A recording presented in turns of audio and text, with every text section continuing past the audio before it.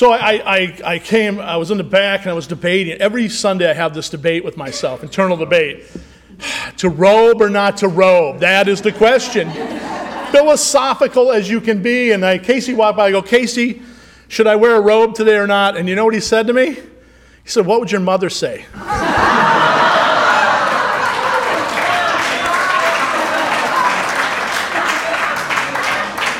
So, Mom, wherever you are, this one is for you. We got some more announcements coming up at the end, but I just do want to say a very special welcome to all of you. It's great to be here on a Sunday morning with you. But we got Nan Dahlberg's going back up to the way hinterlands of the North. And she's been carrying our band book library now for well over a year. And she wants to bring you one more band book moment. So Nan Dahlberg, come on up and drop some band books on us.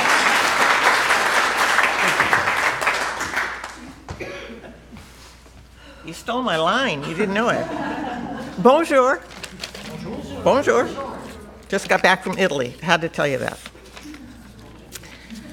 Over the past year and a half, we've had the band book library in the lobby and almost monthly reports about particular band books. I've enjoyed bringing those lessons to you, that information to you, but today this will be my last. Mike and I have decided that this topic perhaps has run its course. Not that it's not still vitally important, it is, but perhaps it's run its course here at Faith UCC. So since I'm leaving for Canada, like I said, you stole my thunder, I'm leaving for Canada for 6 months. Now is a good time to cap off this topic.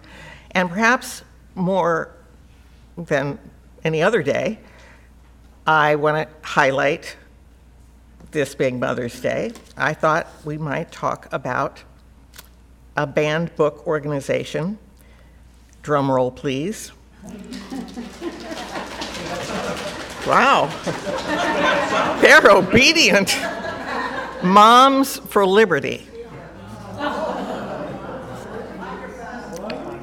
If you haven't heard of Moms for Liberty, or also called MFL, it's a fast-growing organization founded in Florida, where else?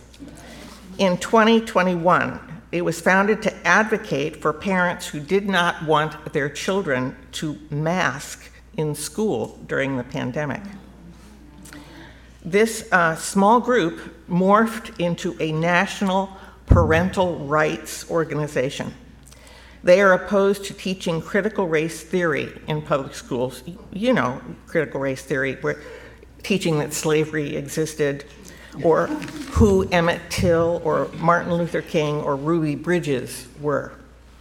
They are fighting to remove LGBTQ plus books from school libraries, along with pornography. You know, pornography like Judy Blume's Hello God, This Is Me, Margaret. Or Toni Morrison's The Bluest Eye. Both they have deemed pornographic. In addition, this organization worked to successfully ban 1,648 books since 2021. They have 135 chapters in 35 states, and they now boast 56,000 members. They are currently receiving funding from the Republican Party and also the Heritage Foundation. MFL is currently working to get its members to run for public school boards and other public offices across the country. And currently they boast 400 such successful elections in this year alone. A recent quote from one of their regional events boasted this, that globalists, utopians, socialists, totalitarians, and the UN are using public schools to undermine freedom and Christianity. Who knew? The group has a reputation for calling those that oppose them pedophiles, and say those who want to discuss sex education, gender identity, or sexual orientation in schools are grooming children for abuse. That's on their website. One member lost her Twitter account when she wrote, quote, "Let's round up those people who participate in pride events." Clearly, MFL wants to take America back to that time, when it was great. A time when I once asked my mother, who would have been a really wonderful member of this organization, what are those body parts called? The ones euphemistically referred to as down there. My mom, an early MFL member, I'm sure, told me with an absolutely straight face, those parts don't have names.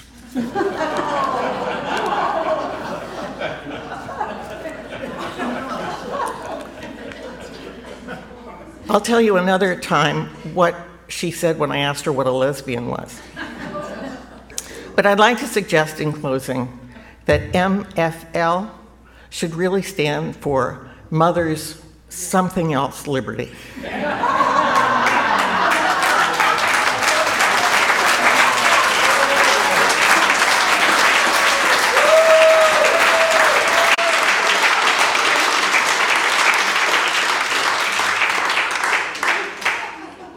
Good morning. Good morning. Our scripture text today might seem a little out of place, as it is only generally read during Advent, right before Christmas. But here at Faith UCC, we don't play by the rules of lectionary. And at times, we choose to liberate texts and people from all too confined spaces. This is one such scripture passage that needs to be liberated, because in its words lies a very different picture of Mary, the mother of Jesus. And in these words lies the original spirit of Mother's Day. Don't believe me? Pastor Mike will soon tell you why. Hear these words from Luke as he gives us the image of Mary that does not meet what we have been taught to believe. And Mary said, "My soul magnifies the Lord, and my spirit rejoices in God my Savior. For he has looked with favor on the lowliness of his servant. Surely from now on all generations will be called blessed. For the Mighty One has done great things for me, and holy is his name. His mercy is for those who fear him from generation to generation. He has shown strength with his arm. He has scattered the proud in the thoughts of their hearts. He has brought down the powerful from their thrones and lifted up the lowly. He has filled the hungry with good things and sent the rich away empty. He has helped his servant Israel in remembrance of his mercy, according to the promise he made to our ancestors, to Abraham and to his descendants forever." In these words lies the founding spirit of the earliest Mother's Days.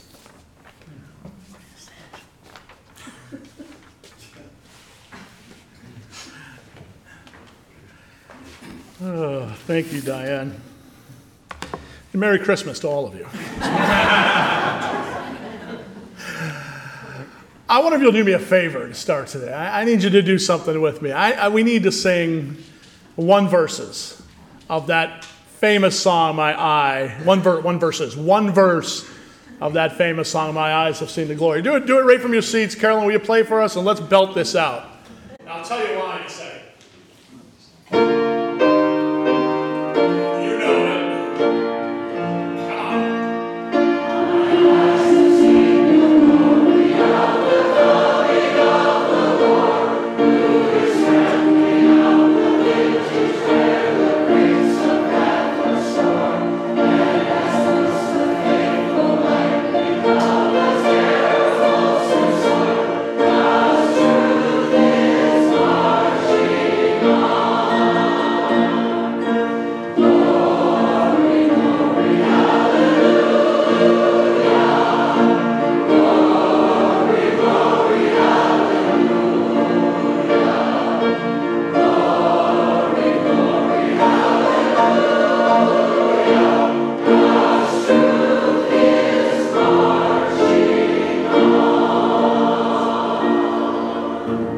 Thank you. That's the sermon. Goodbye. My eyes have seen the glory of the coming of the Lord, who is trampling all the vintage where the grapes of wrath are stored, and has loosed that fateful lightning of a terrible, swift sword. God's truth is marching on, wrote Julia Ward Howe in that famous Battle Hymn of the Republic. I wanted to sing at least a verse today because I know it does seem rather a strange song to include in a service acknowledging Mother's Day. In a sense, I mean, nothing says Happy Mother's Day like a song about trampling through the vineyards and terrible swift swords and wrath and judgment and the like. But in actuality, it's a perfect, strangely, a perfect song for that. For that hymn embodies the original spirit of what it is that so many celebrate today on Mother's Day: human rights and peace and hope for a better world, and of God being right there in the midst of it all. And if it can't be Mother's Day with at least hearing part of that song in my mind. So you all had to endure that just for me, and I thank you for that. For those things, peace, hope, those things that she sings about are really the foundation and the origin of this day. In fact, the woman that wrote that, Julia Ward Howe, and Mother's Day actually are completely synonymous. They can't be separated. You see, the hymn was written by, you've heard her name before, Julia Ward Howe. She was a forceful and tireless champion of women's rights and human rights. Now, Howe was also a poet and a hymn writer and a main player in the creation of the original Mother's Day. As she organized not a day, of chocolates and flowers and honoring motherhood in general, as it is often celebrated today, but rather it was a day of peace. It was a day for peace for mothers around the world, and it was held in 1872. And on that day, that first peace protest, Julia Ward Howe called on all mothers and all women who were sick and tired of watching their sons and daughters be ravaged by the ways of the world, the injustices of the world. So she called on them to rise up. She even wrote her famous Mother's Day proclamation. You'll see it going all over the place today on social media. I know you can't read that. We're not going to do a unison reading of it, but I want to share it with you. She wrote these words, and this is known as the Mother's Day Proclamation. Arise then, women of this day. Arise, all women who have hearts, whether your baptism be of water or of tears. Say firmly, we will not have questions decided by irrelevant agencies. Really so relevant this is. Our husbands shall not come to us reeking of carnage for caress and applause. Our sons shall not be taken from us to unlearn all that we have been able to teach them of charity and mercy and patience. We women of one country will be too tender to those of another country to allow our sons to be trained to injure theirs. Her proclamation ended with these words: in the name of womanhood and humanity, I earnestly ask that a general Congress of women without limit of nationality be appointed and held at some place deemed most convenient and at the earliest period consistent with its objects, to promote the alliance of the different nationalities, the amicable settlement of international questions, the great and general interests of peace. With Howe's work and her proclamation, as well as others that I've told you about in past years, Mother Jarvis, you remember her? And her daughter, Anna Reeves Jarvis, who ended up really creating Mother's Day in the footsteps of Julie, and then died penniless in a sanitarium trying to undo what she created. I've shared their stories before, and the whole point is it's just none of these women in which this day is founded on ever envisioned it being one of chocolate and flowers and confections, but as a day to work for peace and justice and love. It's amazing how things transform over time, isn't it? and how original stories of something are softened into much more, well, kind of demure and nice kind of things. We like to do that, and not that flowers and chocolates, don't get me wrong, and brunches are bad things, right? It's a good things, but I hope you get my point. The day was created for a reason, and those reasons have largely been lost. And I'd love to say the same thing about Father's Day, but you know what I always say? Do you know why there's Father's Day? Because there's Mother's Day. Thank you. That's a much shorter sermon. Much shorter sermon on Father's Day.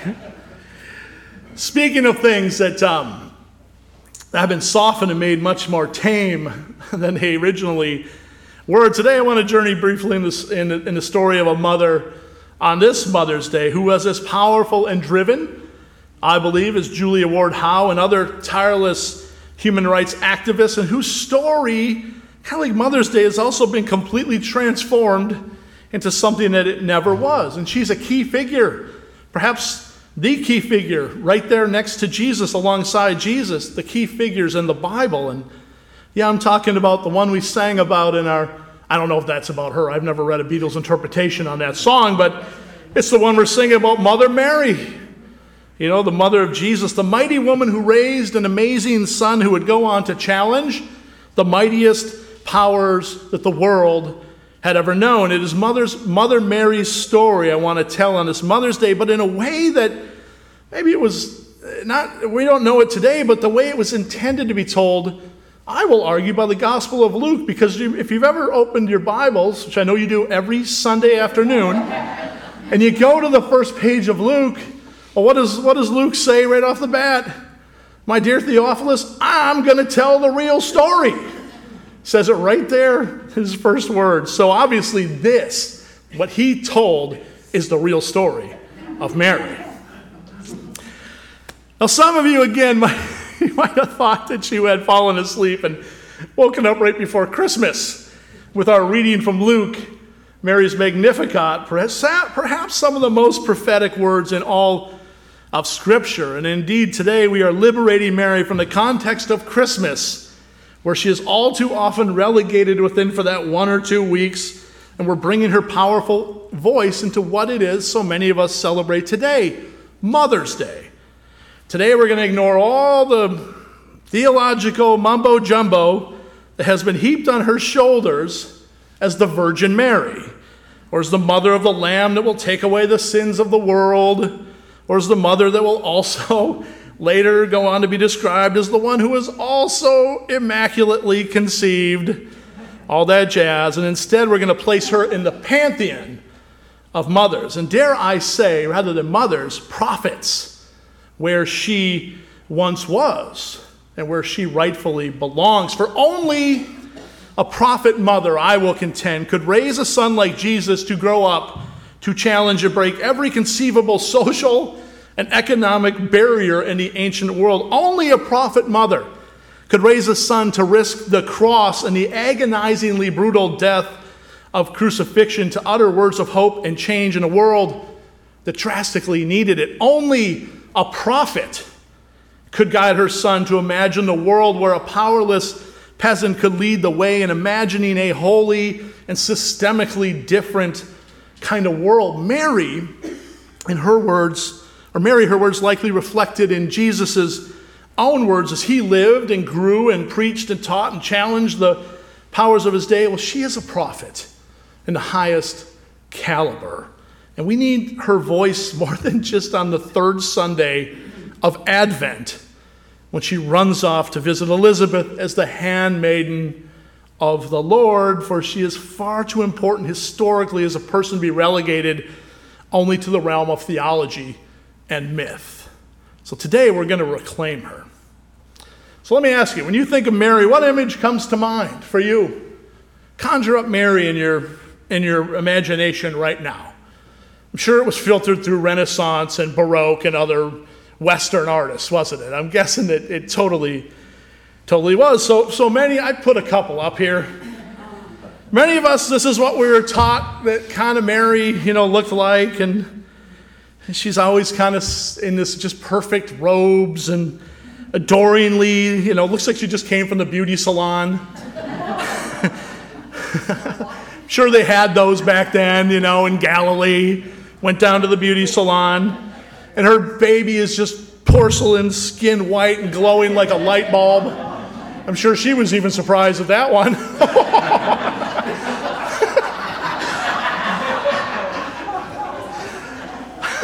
Did I just say that out loud?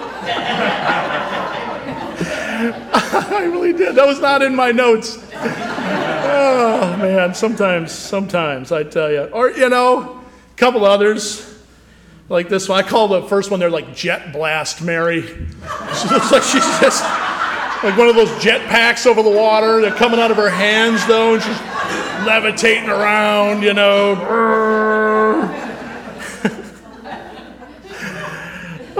don't know. Do I have more? Oh, I do have some more. Oh, maybe there's some more.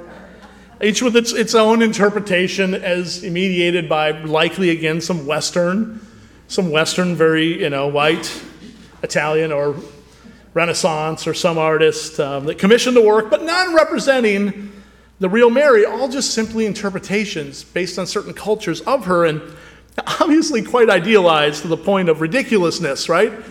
In some cases, as she's turned from a woman of Middle Eastern descent into a Scandinavian almost overnight. There are tens of, go Google Mary later. Put your Bible down and go Google or iHop it, and you can find all tens of thousands of images like this, and they're all beautiful paintings, but they're completely devoid of any kind of reality as to the truth of who Mary was in so many different ways. But then I came across another image, and I actually had this one in my notes for a long time, and honestly, I went looking for it this past week, and I couldn't even find it again. But luckily I had it, and I've never been able to shake this one in light of who Jesus grew to become, and in light of the world turning upside down scripture that we heard in her song of reversals. It was this next image that I was searching for that I found of Mary. I was instantly struck by this image, and of Mary and Jesus, mother and child. And again, I don't know anything about the models, and I don't know anything about the artists because I can't find any more information on them. But the image is simply mesmerizing to me as a depiction of Mother Mary and her child Jesus. And surely this is not the demure handmaiden of the Lord, right?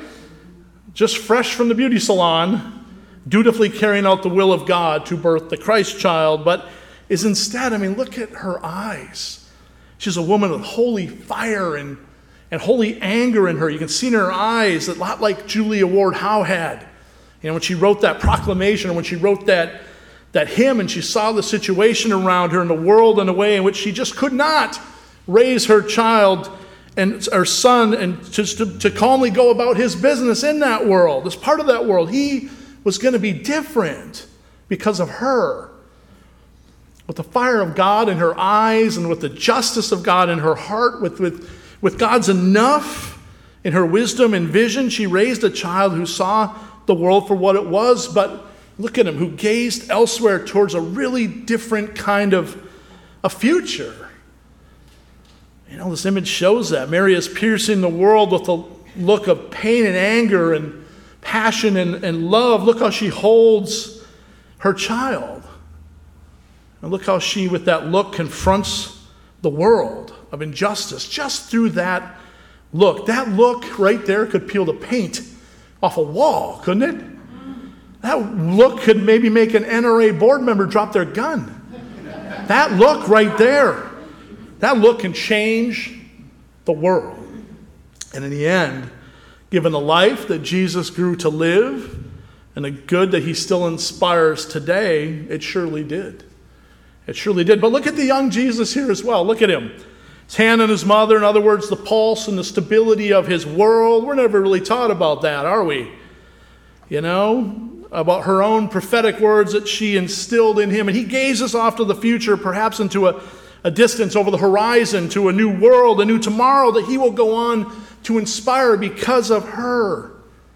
He senses something else, and he's got that slight smile, almost as though he he tastes and know it can be made real because he's infused with it, the future being a part of him because of her. And that's how I envision a young Jesus. And why would we would be remiss not to take heed to the fact that someone had to raise him that way. You know, that someone was Mother Mary. And honestly, folks, in our very modern day and age, it's not enough to just say, oh, he was God, you know, incarnate, birthed by a humble virgin. Of course, he saw the world differently. No, to see it that way is to write Mary completely out of the picture. To see it that way is to see with the limited imagination of an ancient worldview that just isn't really all that relevant anymore, one of which we know so much more than. This image in Mary's words, they just don't allow us to do that anymore, you know? Mary, rather, was so much more than an innocent and humble bystander and handmaiden of the Lord. She was a prophet that taught prophetic things, and Jesus only became what he did because of her teachings. I'm haunted by this image. I love it. And we all know Mary's words, right? The Magnificat that was read, Naya read for us today, and those beautiful words, you know, we used to sing it. I'm not sure we did it the last year or two, but we used to sing, you know, I'm not going to sing it for you, but my soul doth magnify the Lord. Oh, God, that was bad. And my spirit hath rejoiced in God my Savior. You know it. We hear them every year, generally during Advent, but only in Advent. And yet all too often, all we hear are those first few lines, you know, and then that's it. But it's the lines in Mary's words that come next that call us to see Mary not only as the mother of Jesus, but a prophet in her own right. And tone, let me tell you something, tone is so important when you read these words, and really any words in scriptures. I've said that before, how important tone is. Because it's easy to read this text and hear the demure handmaiden's voice. You know, that's the way it was always. Was it always read that way to you as a child? It's always read that way to me, you know. It's like Mary gazing up, you know, back to the white Marys. You know, the mighty one has done such great things for me, and holy is his name, and his mercy is for those who fear him from generation to generation. You know, very soft. He's shown great strength with his arm. And he scattered the proud in their thoughts, in their hearts. He's brought down the powerful from their thrones, and lifted up the lowly, and filled the hungry with good things, and sent the rich away. Can you imagine reading Julia Ward's Howe's proclamation that way? You know, arise, women of this day. Rise, all women who happen to have hearts, whether your baptism be of water or tears. No stinking way. The person that wrote this along with her famous hymn doesn't write about God trampling through the vineyards and terrible swift swords in a quiet, easygoing, demure, soft tone. It doesn't happen. They have no bite, the words. They have no sting. And they have little prophetic power. So, like how, and I'd say the same goes for Mary, when we really want to enter into the context of her life, who is an oppressed, poor peasant woman, for whom violence and systemic injustice was a part of her everyday life and experience. It framed her existence. We know this historically.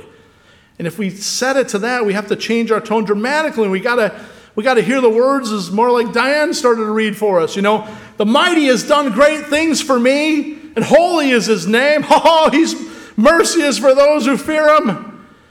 From generation to generation, he has shown strength with his arm. He has scattered the proud in the thoughts of their hearts. He's brought down the powerful from their thrones and lifted up the lowly.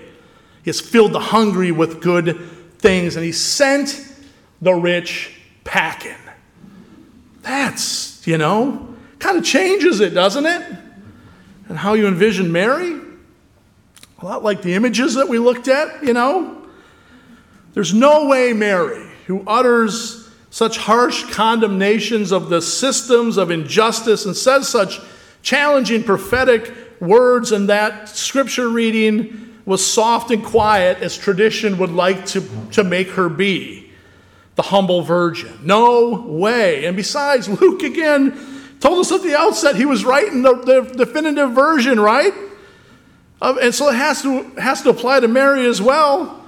So the reality is that Mother Mary spoke words that challenged everything around her. Justice was a part of who she was, and because it was such a strong part of her, well, then it was also going to be such a strong part of the child she would raise, a child who would go on because of her to change the world. So Mary is a mother to emulate, and Mother's Day, not just Christmas, is a great day to tell her powerful story. I'm glad we liberated her on this day, this Mother's Day, and set her free to tell her story of challenge, peace, justice, and hope. For that's the story she lived and breathed. That's the story she passed on to her son, and that's the story she would tell us today, because we need her vision of the world and God, it seems, more than ever. In fact, I was kind of wondering, if Mary was here today, what might she say, giving her words to all the stuff, the carnage, the things that are going on in our world. And in her time, as we heard as a mother, she spoke about the rich being humbled, the power brokers of the time being stripped of their powers and their greed, the poor finally having the things that they need, the vulnerable receiving the justice that they had been waiting. So I wonder, today, let's say Mary walked back in here or flew in on her jetpack.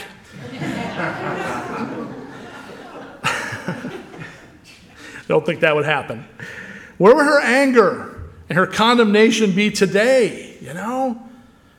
Nan gave us a hint, I have a feeling. Aimed at the powerful who do nothing about gun violence. The monsters shipping immigrants around to score political points, so they're just pawns. The polluters who are taking her children's chance at a future for a healthy planet. The oppressors stripping away rights and advocating violence against people because of their gender or their race or their ethnicity, religion, culture, sexual orientation. What would she say about what certain segments of our society are doing to trans kids these days? What would she say? Luke told us what she would say. And remember, Luke's the only place you'll hear the story of the Good Samaritan as well, or the prodigal son, stories of overturning all of the injustices of society with a vision of love and healing. So Mary, he's telling us, preaches us a really similar message, regardless of what history has tried to do to silence her and put her back into her role as the quiet, demure vessel of the Christ child. And that's the Mother Mary I want to lift up and celebrate today on Mother's Day, because it sure seems like she was the day's original driving force that Julia Ward Howe and others picked up on. What a great day. So however you celebrate this day, my friends, I wish you a blessed Mother's Day, whether it's full of flowers and chocolate, it's okay. Who doesn't love those things? Whether it's one of family visits or whether it's one of remembering your own mother who might still be with you. Maybe you get to call her later, or like me and my mom who lives on in my heart, in my memory, or whether it's, mothering your furry children out there, or whether it's spent on the front lines of injustice working for peace and those earliest Mother's Days, or whether it's spent like Mary raising the next generation of teachers and prophets, or whether it's just spending time with our ultimate mother, Mother Earth. However you choose to spend this day may be filled with meaning and hope and peace, and most of all, may the spirit of those first Mother's Days and those tireless activists that came before all of us, and of course the spirit of Mother Mary, may that shine all year long, and not just one day a year. Happy, blessed Mother's Day, everyone. Have a great day, celebrating it as you see fit. Peace be with you all. Amen.